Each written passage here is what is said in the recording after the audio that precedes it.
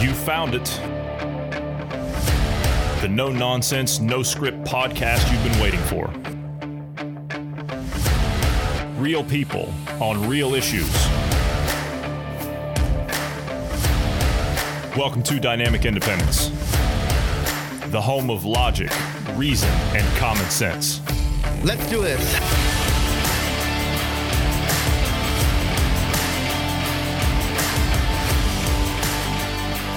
Thanks, everybody, for tuning in today. I'm Johnny Anderson, and I'm joined today by Bruce Adams. All right, good afternoon, Bruce. How are you today? Healthy and alive. That's good. Yourself? That's good. No, I'm good. No COVID today. No COVID today. So today, COVID, yeah. As a matter of fact, we're not even really going to get political today. I like these where we just kind of step off and we do these other aspects. Today, I want to talk about juvenile delinquency. And this is a really important topic that needs to be covered because I think largely if we didn't have such type of or such behavior, you wouldn't see these kids out there in the streets looting and burning and rioting and joining Antifa and all these other groups. So, I think it's time that we sit down and we discuss juvenile delinquency. And this is a subject I've been wanting to talk about for quite some time, but it's just kind of eluded us. And, I can't say that I'm satisfied with myself that we've let it go this long because of where we are now. It's possible that we should have covered this earlier on, and we just never got to it. I don't know how it slipped my mind,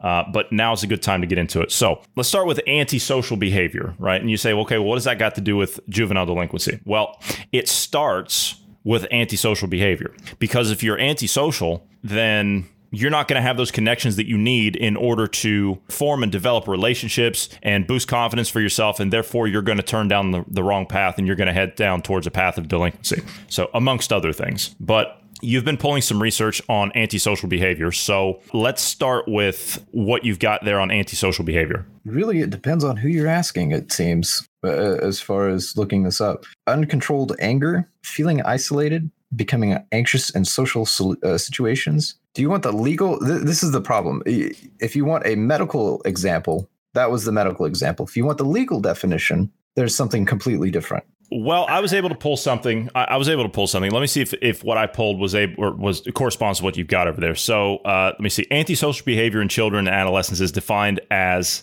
violations of social rules and acts of harm or aggression towards others. These behaviors can include fighting, lying, stealing, property damage, setting fires, or being cruel to animals. Is that about what you have? Yeah, that's pretty. Yeah, that pretty much sums up the legal side of it and some of the medical side. Yeah. Okay. So there's risk factors involved here. So if you have some of these behaviors, some of these types of things, then there's factors that will put you at risk, a higher risk in a sense, of becoming delinquent, right? So you become essentially a menace to society. That's what it is. Mm-hmm. But in some of these factors, right, like I said, they'll increase the chance that a teen or a child will become delinquent. However, I don't think there's a single risk factor for delinquents or anything like that. I mean, it's just like there's a number of things that can go into this. So a couple of things that this stuff could result in a higher risk factor of becoming troublemaker to society, right? A low socioeconomic status. Okay, so what's a socioeconomic status? First of all, you have to understand that there's different economic and sociological combinations to make a person's work experience or an individual's family or economic social position, right, in relation to others. So you pit yourself essentially against other people in society. So you can analyze people's household income, their education, the occupations they have, whereas you pit that against yourself. So you look at socioeconomics. It's a whole different subject. We're not going to get into that stuff today. But socioeconomic status, if you're a lower tiered in society, then this can lead to a higher risk of becoming a troublemaker, which we do see that, don't we? The people that are of lower status in society, they seem to be the ones that commit the most crimes, correct? If they're juvenile. We're talking specifically juveniles here today. We're not talking adults. Another one they have listed here is being male. I don't think I have to tell you that masculinity's been under attack here for probably the last, 15 years. So I could see that. I could see that. Exposure to aggression. Go ahead. To add to that, scientifically speaking, coming from being younger, hitting puberty, and then having hormones start shifting and changing, there is an element of testosterone kicking in. And that's kind of, if you don't have an outlet for men to either physical activity or some of that companionship or whatnot, that is actually a problem. They become bullheaded and so, delinquents. Yeah. Yeah. Okay. All right. Good point. Exposure to aggression and violence. You put a kid around violence, what's he going to do? What happens? You put him around violent movies and violent video games and all kinds of nonsense all of his life. See, this is why parents don't parent anymore. They give their kids an Xbox, say, here you go. And they buy them mature rated games. I don't know. I turned out pretty well. Well, that remains to be seen, but yeah, okay. True. Poor parent and child relationships, like I just said. Difficulty concentrating, ADD, ADHD, all this stuff. Do I have to tell you all the serotonin reuptake inhibitors these kids are on today? Do I have to tell you about all that stuff? I don't think I have to go into detail on that. There's a lot of drugs that get pushed on kids these days, right? They're pill poppers. When all they needed was discipline. Exactly. Frequent medical or physical problems. Yeah, I can see that. If they're in and out of hospitals, in and around medical establishments and things like that, yeah, they're going to be, they're going to be all kinds of twisted up. Hyperactivity. Again, like you said, Bruce, you need to give them something to do. They're going to be, they have that aggression. They're going to have to channel it somehow. We'll get into that later on when we talk about social organizations and things like that. The last thing, poor discipline, bad disciplinary standards. You don't punish your child, that type of thing. So let's just put it this way. If these kids were getting disciplined at home, you wouldn't see them out there in the streets burning businesses down, would you? You just wouldn't see it. Yeah, those are the things, those are risk factors that lead to juvenile delinquency. I cannot, you're talking about discipline. I cannot imagine the kind of punishment I would get if I was one of these rioters and looters out there that are doing this stuff recently. Oh, man. I cannot imagine how much trouble I would be in. You know what? I wouldn't have even you can forget, just simply going to bed without dinner for that one for me. I mean, it wouldn't have happened. It would have been, we're pulling you out of everything. You're done until you're 18 years old, right? That would have been it. Or you're going to do the minimum amount of things that you can do in order to function in society, and then you're done. So, not to mention the fact they probably would have disowned me. But anyway, okay. So here, kind of counterintuitive, by the way. It's kind of counterintuitive to pull them out of it is sports and stuff. It is in hindsight, but anyway. It is, but you get the idea. Like that was the punishment back then. You had such a desire to go out and be a part of those things and be around other people that you didn't want to lose that as a kid. This is why you went stomping up to your room crying when your parents said you were grounded for a week and you couldn't ride your bicycle, So, yeah, it's just that's the way it was. But see, here's the thing. Now, and I can't believe I'm about to say this, but these kids are eventually going to become adults. And hell, some of them already are. But see, this kind of goes on to another subject that I wanted to discuss at some point, but I don't want to get into it today. We're going to have to do a whole thing on it. And we've been threatening to do this one for a while. And I want to talk about have adults become children, because that's kind of where we're at in a lot of respects. But see, here's the thing. These kids, they want to become adults, don't they? They already think that they know everything. They want to become adults. However, they don't have the intellect. They don't have the ability to demonstrate the proper responsibility in order to assume that role as an adult. So what makes you think that you're deserving of that? What, your age? That's going to give it to you by default? In the eyes of the law, maybe, but not in the eyes of a productive and just society. So we have to look at essentially what the cause is to this problem, right? What has caused us to get to this point? And more than that, what's the answer to this problem of, well, it's illegal behavior, essentially. I mean, that's kind of what it is. I hate to say that behaviors are illegal, but the type of behavior that they emit leads to lawlessness and anarchy, doesn't it? So it becomes illegal. I don't want to say that behaviors themselves are illegal. That's ridiculous. But the fact is that it leads to illegal acts and it puts them in the justice system. But see, you look at it as an overall sense of society. And in my opinion, when you look at society, right, the progress of a society, that depends on the individual, whoever that is. And the downfall of the society, that's ultimately our responsibility as the citizens, as the individual citizens, isn't it? Yeah, individual citizens as a whole. Yeah. I guess in my experience and in my research and things that I've looked into, right, when a nation rises, I don't care which nation, I'm not talking about anyone specific here, but when a nation rises, right, when it rises to its great heights, right, it's based on law and order and justice and good attitudes and good families and institutions and things like that allow people to become responsible and be held accountable to their actions. So therefore, you're able to keep the law and order in society. You're able to keep a sophisticated society. But see, a nation's downfall, those results are based on the opposite of that, the antithesis of that. They're based on lawlessness, disorder, and anarchy. Now, what are we seeing now? We're seeing lawlessness, disorder, and anarchy, aren't we? So are we on the back end of it? That's the question. I think as Americans, though, we're anxious to preserve law and order because this is where we're seeing the biggest upheaval in society at the moment is in the U.S. But we talked about yesterday essentially why you're seeing that. We want to ensure that we have a society, we have that continuance of democratic principles, don't we? I mean, we want to keep that. So I think that when you look at it in the overall scheme of things, right, juvenile delinquency, as it continues to persist, that's one of the most serious social problems I think the U.S. has right now is that particular aspect because they don't have any type of discipline. They don't have any type of order. They don't have any type of structure. Nothing, especially in the cities. Now, correct me if I'm wrong here, Bruce. Now, I want to get your take on this. I look at that particular aspect. When I talk about juvenile delinquency, I think that that's a local problem and not a national problem. I mean, let me rephrase. It's a national problem, as in we have it all over the country, but it needs to be dealt with at the local level. Correct? Would you agree with that? Yeah, absolutely. I think most of the problems that we're dealing with today are actually stem from a local. I mean, it may be a national problem, but it stems from a local issue. Right. And I think depending on where you are, everything's going to have a different factor of that. Everything's going to be varying.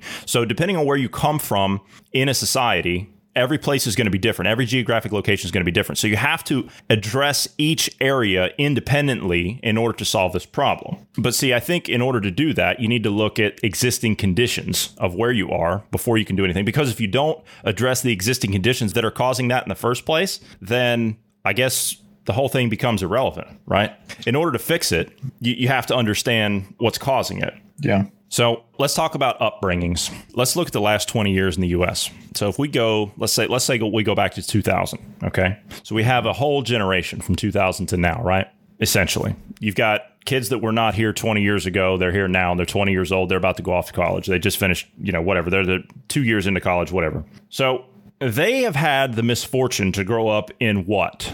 In the last 20 years in America, what is the only thing that they've known? The only thing they've known in the U.S. is war. That's all we've had, isn't it?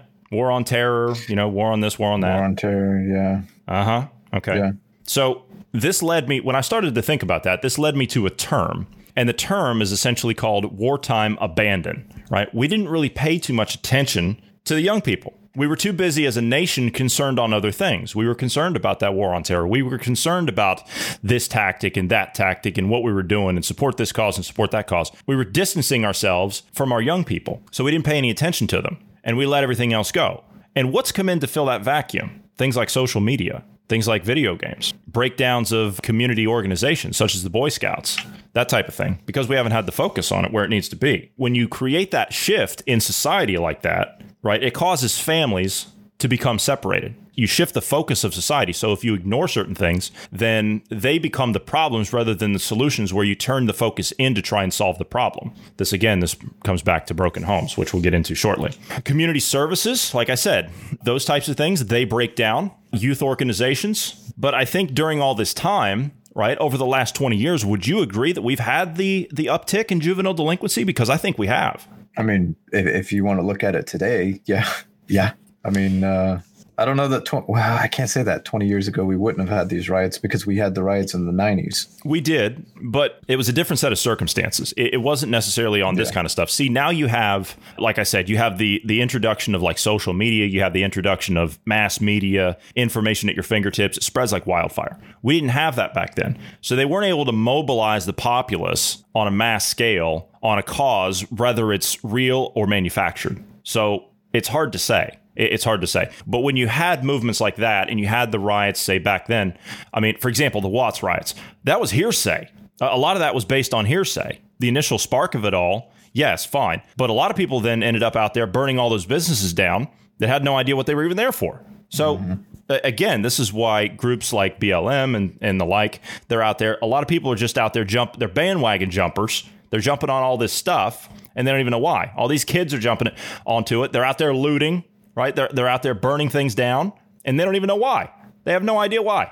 Just because someone on social media told them to do it. So lack of parental care. This is the other thing. You don't have parental care of youth in a society, then they don't develop into decent law-abiding citizens. They don't. So when you have the lack of parental care, you have that increased risk as we talked about with the risk factors, you have that increased risk brought on by antisocial behavior, right? It furthers their development into juvenile delinquency. So then they become a problem. Then they fall into the, essentially you can attribute that to increases in inherent, like, I almost want to say evil tendencies, because they just seems to get worse and worse. Like if you don't see to the problem, like the behavioral problem, then it just exacerbates itself and it compounds on itself and it gets worse and worse and worse. So, I mean, and I've seen this dealing with juveniles in the criminal justice system in the United States.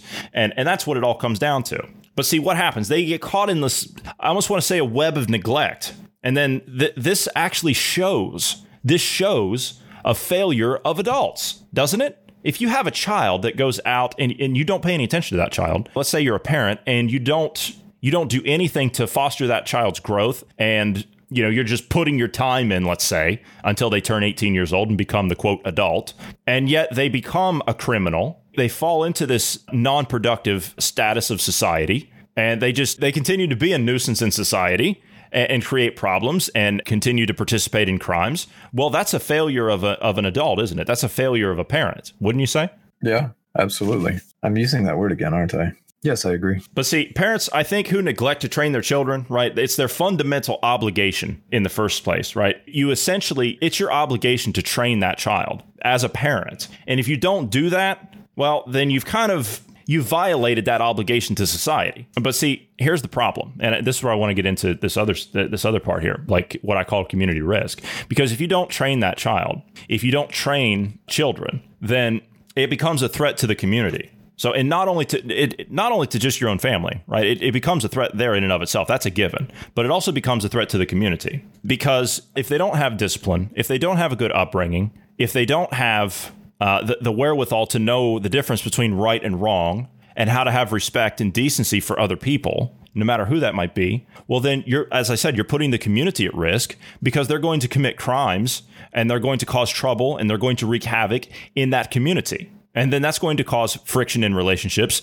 as neighbors. And everything that we try to do here is we try to strengthen that relationship with our neighbors. We know that everything starts at the communal level. We know that's where it starts. Everything's done at the local level to us, because that's how we've been successful. And so when you have these particular demographics of people, the young people, when you have the young people, I love that term, because that's what the media likes to use now, the young people, right? It's a Marxist term, by the way, just saying. When you have the young people that aren't disciplined, that become delinquent, that are the asocial and don't participate in society, that further alienates them, then it's only a matter of time before the community suffers. We've kind of talked about it before, how Marxism wants to basically remove the raising of your kids at home and wants the state to do it, right? We've talked about on another podcast how at home you get your more or less your moral teaching, your functioning as an adult, or as a human being, if you will, the basics, if you will. And then you go to school for your academics, and then whatever religious organization you want, you get the spiritual training and disciplines and whatnot. That's all being destroyed. I mean, it's a damage to society when you don't have that moral teaching at home, right? That's what opens the door for you to go and, loot and whatnot. If you don't have that, the concept of, for example, property ownership, or private ownership, you just think that, if you have something and clearly you have enough money, you have insurance or whatever, and that'll, cover your expenses. And I can't afford this, so I'm just going to go steal it or whatever. You learn those things at home. So we're seeing a huge push against the family, the nuclear family. And then, at a community level, when was the last time you did something with your community, or your neighbors, just putting it in the immediate area? Do you guys go out and have like barbecues every once in a while, or, just simply talking to your neighbors, forming that relationship? Because this is the other thing. By having a community, it also makes it a little bit more difficult for your kids to go out and do stupid stuff, because everybody knows everybody in the community, or your kid knows this person and they don't want to, hurt them in some way or whatever. But again, that relies on you teaching them at home. So, yeah. You mentioned there about having something and someone else doesn't, right? Now, when we're talking about juvenile delinquency, it's a very important point you bring up there, because it's not confined to any particular economic or social level, is it? It doesn't really matter. So, I mean, it strikes the homes of poor and rich alike. So it's not relegated to one or the other. How many times you hear about one of these rich kids that goes out there and gets in trouble? Oh, well, yeah, Junior, he did this. Well, that's because Junior's a spoiled brat, and you didn't do anything. You just gave him money, right? So, I mean, that's what it is. But see, like I said, the problem is not limited to any certain section of the country, and not even the larger metropolitan areas like cities. It's not just relegated to that. Yes, we do see increased crime in the cities, but we don't necessarily see it only in the cities. It's out in rural America as well. It differs in scale as well. The stuff you see out in rural areas is usually pretty stupid stuff, right? And it's not necessarily cow tip. Yeah.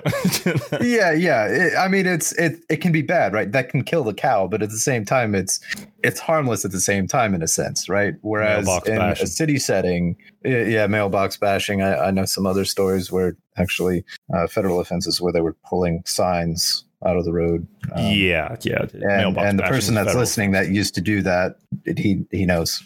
Anyway, he's probably laughing. But yeah, no, the stuff you do out in the rural areas, it's relatively, it's material stuff, right? And it's, I don't know, it's usually stupid, but it is. You can get away with the underlying thing is, to your point, the underlying thing is, right, it exists in any place where there's indifferent and self-centered parents, right? I mean, that's where it is, because they failed to discharge their obligations as an authority figure to the child. So that's where it stems from. But see, if the home doesn't have, because we're talking about homes here, if the home doesn't have that proper training, that discipline, that love, that care, and the guidance that kids need, if you don't have that, then the kid becomes mentally starved, doesn't he? And this is what causes him to go out and do this stuff. So he needs that, he or she, the child needs that particular structure for themselves. They need that. Families need that. Communities need that. I just had a thought on this, though. That is correct to a degree, because I know of people that had really good upbringings and families and whatnot, and yet they were still out there doing the illegal acts, if you will, at a young age. So, I mean, it's not 100% of the time, right? But it's a general, generally speaking, that's the case. You have some that are just rebellious, shall we say. Idiots. But you have to place the emphasis, though. The emphasis has to be placed on the home. It has to be placed on the home. The family has been under attack in America for 50 years, 5 decades. It's taken them 5 decades to destroy the family in the U.S. Now, if the spiritual structure of the house, and we can get into this aspect to it, and we can get into the education side of it here, because of the 3 educations you touched on there too.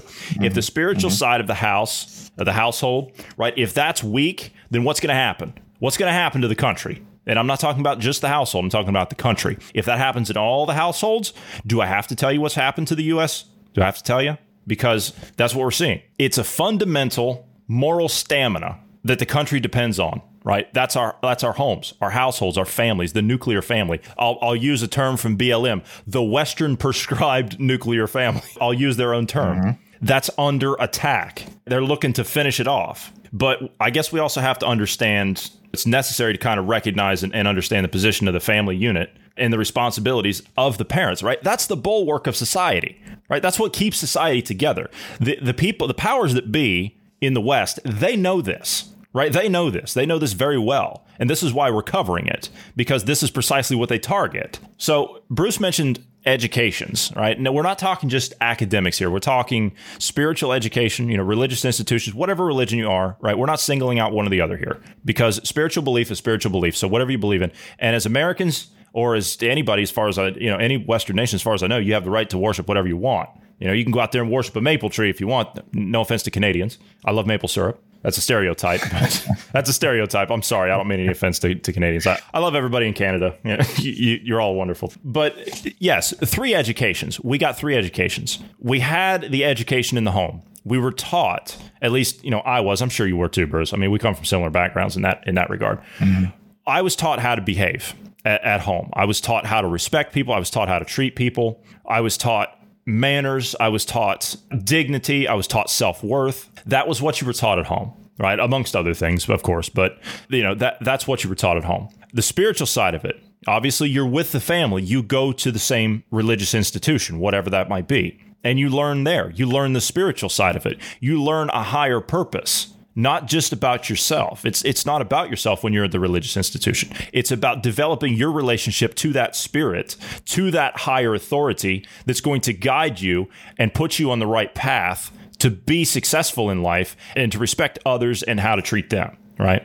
There's other aspects to that as well. Like, go on, please. For example, going in and, interacting with your peers in those scenarios. I mean, it happens in schools as well, but exactly. Churches. Youth groups, charity groups, if you do charity work at those religious organizations, just general interaction that you have with people, you learn how to interact with older generations as well. So there's a large, grouping of things you learn in that kind of a setting. You mentioned there are social organizations. I mentioned before here that I was a Boy Scout growing up. I still talk to people that I came up in the Scouts with. Marty, I think, was a Boy Scout. Bruce, were you a Boy Scout?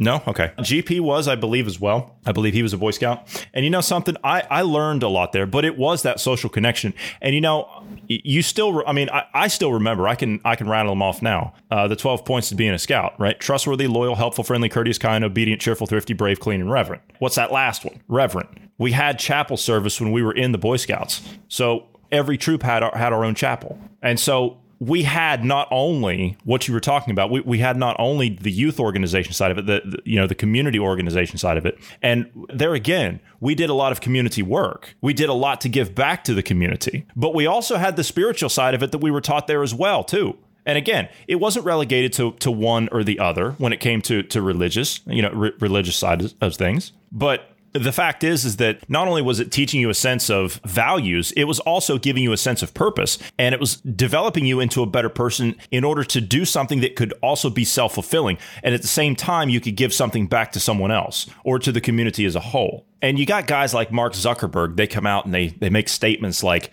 social media is going to fill the gap that Boy Scouts and that Scouts and I guess we have to be PC here, don't we? Social media is going to fill the gaps that the Scouts and that Little League used to have. Well, I did all those things. We didn't have social media. Look what social media has done to these kids. Look at it. This is why I've been against social media from the start.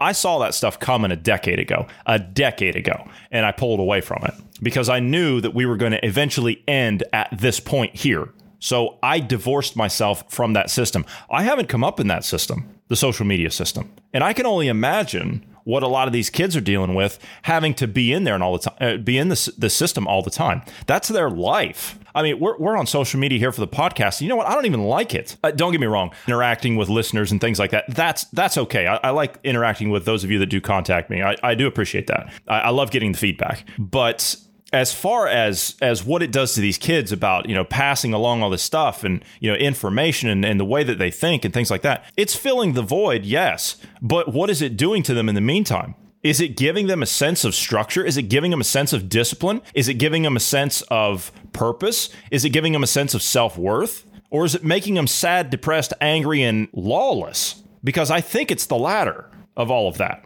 Don't you? Yeah, there's another aspect of that as well. By most of your interactions being online or through social media, you're not learning how to interact socially. So, for example, in a real life scenario, there's elements that you get like with voice tones, body language. There's an energy you get, or in an exchange that you have in a like a real scenario, right? In-person scenario. Whereas online, you don't get that. It's text or even voice, or whatever, right? It's very limited. You don't get the rest of that. So you don't learn that. There's psychological side effects to it as well when you're like hermiting and that kind of thing, right? It can cause things, which is part of the whole social disorder stuff. It can cause negative effects when they're in crowds and that sort of thing, right? Or their interaction with people. When you have a screen between you and the other person, right? And you don't the anonymity, you can be a jerk, you can be a troll. Try to do that in the real world. I mean, it doesn't engender people to you, right? It doesn't go well. Mm-hmm. And then when they turn around and interact with people in the real world, it's not what they expect, and it causes a reaction in them, right? Yeah, and we've also talked about too with social media. You're constantly doing something for those likes or the thumbs up or whatever for different medias, and that's pushing them and driving them forward. And there's not really they keep doing things more extreme and crazier to outdo the next person, and it's not healthy, right? I mean, it's a bad outlet. I don't know, Bruce. I mean, it took me a couple of times before I get used to the taste of Tide Pods. It took me a couple of times, but I eventually got past that initial taste, and it was just everything was fine after that. Yeah. Disclaimer: we don't condone eating of Tide Pods. God, no. Right? That's an interesting point, right? This is a prime example of what happens when you don't parent. Okay. You have. Do you have any idea what would have happened to us as children if we would have eaten laundry detergent? Like, these are the same people that the media are out there championing, talking about. These are the people that are the hope and the change in society. 6 months ago, they were eating laundry detergent. I mean, other than the fact it could kill you, but unbelievable. Yeah. Okay, but anyway, yes, social organizations. I cannot stress the importance of that. But see, here's the thing. I fear we're at a point now where we're going to have to rebuild all that. All that's got to be brought back. All that has to be rebuilt because it's been eviscerated by these. What's the word I'm even looking for? Marxists. I was going to say fascists, but I mean, I mean that's the same thing, isn't it? Yeah. It's more encompassing to say Marxist. But technically, progressives fit into that, don't they? They do. But see, yeah, we talked about how progressives are not really for progress. That's the thing. That's another term they've just kind of grabbed a hold of. But keeping with organizations here and structure, I think the failure to instill this type of structure to younger people, the failure to do that, if you don't follow moral and ethical teachings, then it kind of places the future of them, of you, and of the country in general in jeopardy, doesn't it? Because this is the point we're at. Because all this stuff has been gutted. It's all been removed. It's all been undermined. Everything undermined, I think, was the word I'm looking for. But it's all been undermined. It's all been sabotaged. It's all been destroyed. And it's been done on purpose. That's the takeaway. That's the point you have to understand, is it's been done on purpose. It's not by accident. It's not by, that's the natural progression of things. No, it's not. It's been done that way on purpose. So when you don't have these particular moral and ethical teachings to teach a young person coming up in the world, then their minds become void of a reason of why it's necessary to follow moral and man-made laws. Therefore, you have lawlessness, anarchy, and chaos. So the consequences of this, right, their consciences, right, they're going to be warped and they're going to be scarred, and any form of release that they're going to be looking for, that's going to be exercised to satisfy their own selfish needs. This is why you have ideologies pop up and come along that are what? Self-serving, materialistic, nihilistic. See where this is going? You see why this is being introduced? So the consequence of this, the ultimate consequence of this, is criminal behavior and criminal activity. That's what it boils down to. So I think without a return to these things, without a return to these institutions, without a return to these social organizations, that the ones that promote positivity, we're not going to win back the hearts and the minds of these kids. And I think that's what it's all about. That's, as a matter of fact, we talked about the new up and coming possible congressman yesterday out of North Carolina. Out of all things, I heard him say that he and AOC agree on one thing, if you can believe it. Right now, he's a hardcore conservative, and you know where she's at. The bartender, you know where she's at. He said they agree on one thing, if nothing else, and that is that it's a fight to win the hearts and minds of the up and coming generations. And that's what it is. And it all starts in the local community. It all starts at home. It all starts with these institutions that have been undermined. So if we don't have the family structure, if we don't have the Western prescribed nuclear family, if we don't have that, then we don't have a country. That's what it is. It creates. Do you have something you want to add to that? Just the joke I did off recording, you're just conforming to the patriarchal society. Yes. Okay. All right. Sure. I talked the other day about a spiritual vacuum. If you don't believe in something that's higher than yourself, then it creates a spiritual vacuum. And that's where we are with this. This will eventually lead to that point. So as you get older and you are void of all these things that you missed in your upbringing, that you don't have from the traditional family, then you have that spiritual vacuum, and then you get twisted up in this ideology, these weird ideologies, and it causes you to, man, I tell you what, have you ever met one of these hardcore nihilistic types? I mean, they're really some twisted up people. Bruce, you and I were talking before we were recording. Those types of people. Mm-hmm. I mean, that's how you end up in that situation, is if you come from backgrounds like what we've been talking about here tonight. Yeah.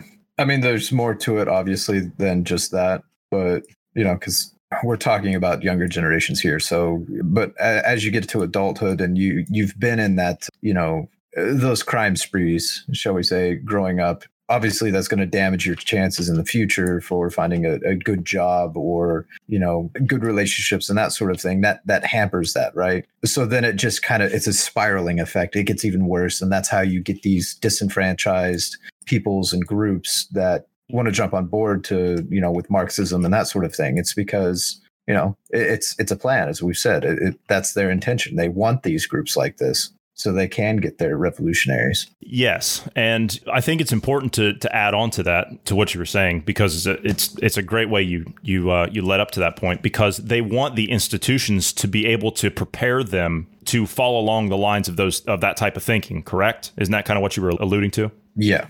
Right. Okay. Well, see, that's the thing. This is the key to it. No one can substitute that. No one can substitute parents teaching children the ways of liberty and freedom in a country. No one can do that. A school's certainly not going to do it. My God, are you kidding me? They're not going to do it. Youth organizations have been destroyed. Social media is certainly not going to teach people how to appreciate liberty and freedom. So it has to be done at home. See, if you have all of these things that are structured around that family, you don't have people like this. You don't have the violence in the streets. You don't have the gang activity. You don't have the looting. You don't have the rioting. If you look at any one of these mass shootings, if you look at any one of these things, what happens? One of these mentally deranged individuals that go out there and they do these things. I mean, it's terrible anytime one of those things happens. But every time that happens, what is it? It's always some person that's whacked out on these drugs because they come from some broken home or some messed up family, right? Most of the time. You mentioned something there that kind of triggered patriotism. That's something that is learned from home. At least it was for me.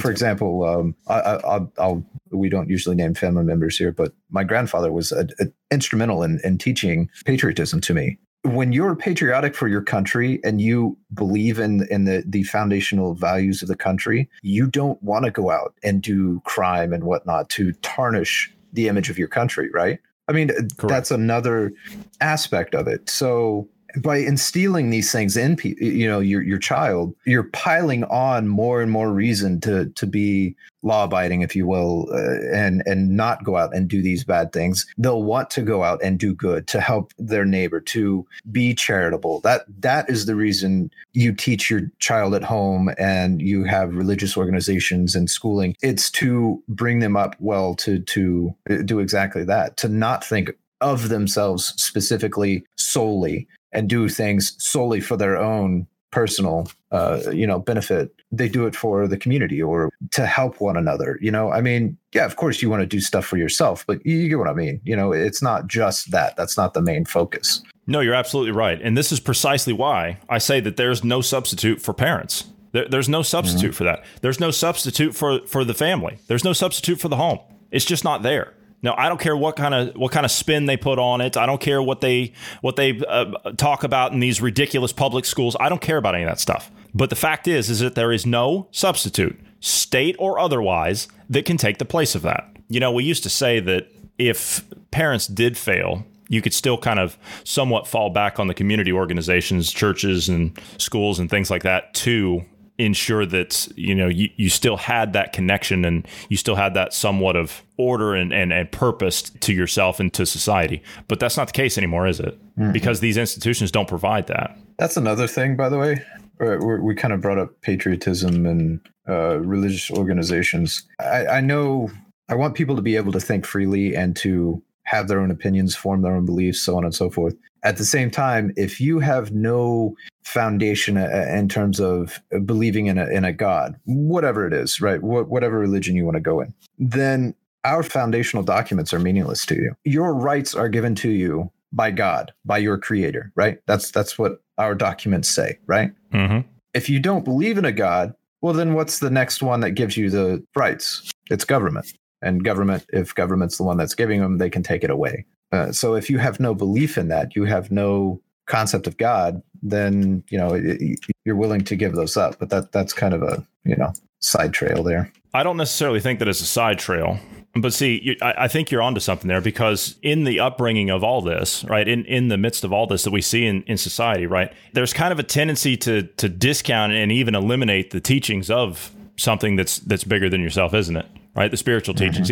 It's designed to be that way. When was the last time you heard a mainstream media outlet talking about a church organization? When was the last time you heard that? You haven't, have you? Well, yeah, actually I have, but it's usually in the sense of, like, for example, Joel Osteen, Yeah. Okay. All right. Yeah. Yeah. Or, in some way it's never in a positive light anymore. All right. Yeah. Well, the thing is, though, in a lot of times, though, I mean, when you do have parents that are out there, right, they're busy trying to train kids. If they do train them, they're busy trying to train them for like material things, and they ignore the spiritual side of it. The failure to do that, to instill some type of spiritual teachings, whatever that might be, we're not talking a specific religion here. So, I mean, it's your right to believe in whatever you like. But the fact is that there's a moral underpinning here. Like I said, if you don't have that particular part of your education, then you're not going to have the structure of yourself that's going to allow you to abide by the moral and the man-made laws that we have. So you're just going to have the chaos in society. But, I think at the end of the day, people want to have, a continuation of principles that make countries great, right? They want to have that. People don't want lawlessness. They don't want anarchy. They don't want chaos. People don't want that on average. You've got the small fringe elements of society. Of course they want that. Of course they want that. But most people don't. Most people are just decent people. They just want to be left alone. They want to live their life and they want to move on. That's it. But see, all of us, I think we want to, we want healthy countries, right? Where we have just laws and we have equity that prevail, right? We all want that. But I think we have a bigger fight on our hands. We've got to fight on not just crime in general, but I think it's other influences. As I've talked about, these institutions, they've all been undermined, right? It's all been done on purpose. We've got other influences. These particular groups, they've targeted our families. They've targeted our young people, our youth. And it destroys their chances of becoming law-abiding people, law-abiding adults. And then they don't become, well, I mean, the problem exacerbates and it kicks over on itself, because then they become parents. And how can they become parents? Because they haven't actually become adults themselves in a mental sense. They haven't. But, I heard a saying a long time ago, and I can't remember who said it, and I do apologize, but it went something along the lines of, if you train a child the way that they should go, then when they're old, they won't depart from the way that when they're old, they won't depart from the, how did it go? It's Proverbs. When they're old, is it Proverbs? When they're old, they won't depart from it? It's Proverbs, yeah. Okay. Yeah, raise a child in the way they should go, and yeah. Yeah, and then they won't depart from it. Yeah. Okay. All right. Yeah. So I apologize. I can't remember where I heard it. I just remember that saying. But that holds true. That holds true, doesn't it? It does. Yeah. That's why they're after the younger generations, and that's why they want to take over the schools and the parenting, and look at BLM. What do they say they want to do? They want to raise kids in a community as a village or a tribe, not as, the individual parent. Yeah, I really don't have too much else to add to this. I mean, this has been a kind of a tough one to do. I mean, I've been wanting to talk about this, but this has been kind of a tough one to do. I want to examine some other aspects of this. Next time I want to come at this with from a crime side of it, from that aspect, and from an institution side of it, as far as I want to look at, I want to compare this to what they're doing in California, because they're talking about, they're going to defund prisons and put all that money into education, which they're doing it backwards. You can't defund prisons until you fix the education. It just doesn't work.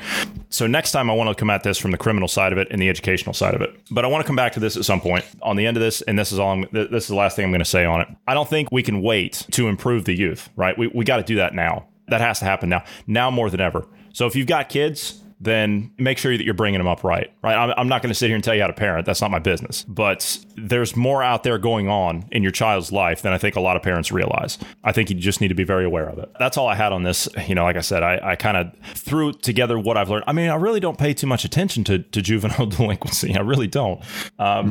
But I have read about it over the years. I've read a lot of FBI crime stats and things of that nature, and you see what's happening out there in society. And so, it's a subject that needs to be talked about. And possibly people just look at things on the surface. As I've realized here the last few days. I mean, I look at what's being advocated for in the world, overthrows of our systems, and I think, why? Why is this becoming the forefront of issues? Why is this being something that's being promoted? Why are so many young people jumping on board with this?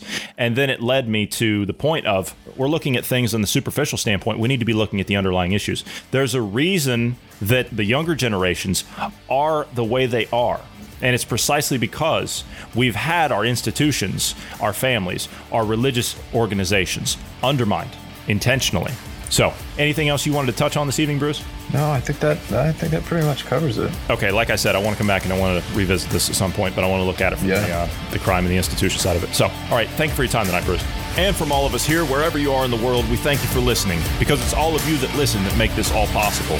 We love you, and we love freedom and independence, and together we'll continue to fight for those in the marketplace of ideas. So we'll see all of you tomorrow.